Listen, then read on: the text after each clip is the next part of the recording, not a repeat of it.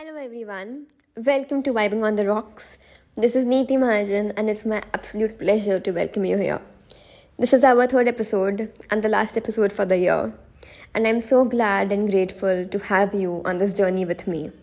We're podcasting together and you listening to this means a lot to me. I'll see you on the next Thursday and I wish you a very, very happy new year in advance, of course. Also, this is a Christmas narration. It is rum and raisins and plum cake and wintry and snowy feels. So listen on and carry on and thank you. Her raisins and plums still brewed, soaking in the season of Christmas, of cold winds and magical might, absorbing all the essence that the season had to offer. Her mind, however, wasn't there. The favorite season this time had a fading effect indeed. The past few days had been difficult, the nights, rather.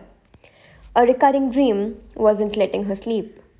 Somewhere far away, where water flowed unafraid, where the stream knew no direction, where no one could ask her or dictate. It was mystical, it was crazy, but that was her own calling. Heaped with tons of responsibility, her mind muffled and her thoughts troubled, her hands weak, but her heart stronger. Effortlessly now, she had learned to live, to strive and to survive. But then it was time. It was time that she knew that she had to choose. When her cold brew held on, she had to choose what she already knew. She was born to conquer.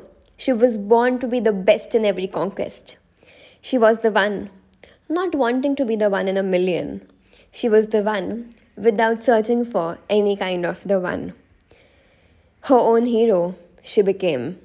The gambler of her sunshine, the arrow of her spike.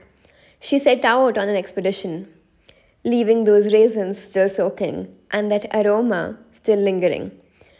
On the discovery of the self, an effort to become and to come out of the shell.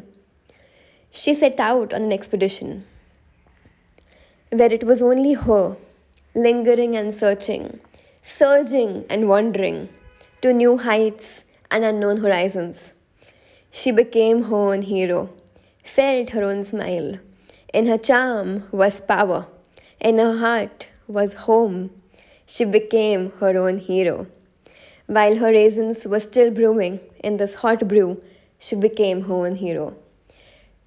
To each and every one of us, we promise to become our own heroes, to learn and to be better at everything that we want to. Happy New Year, guys. I'll see you on the other side. Thank you so much for listening. Loads of love.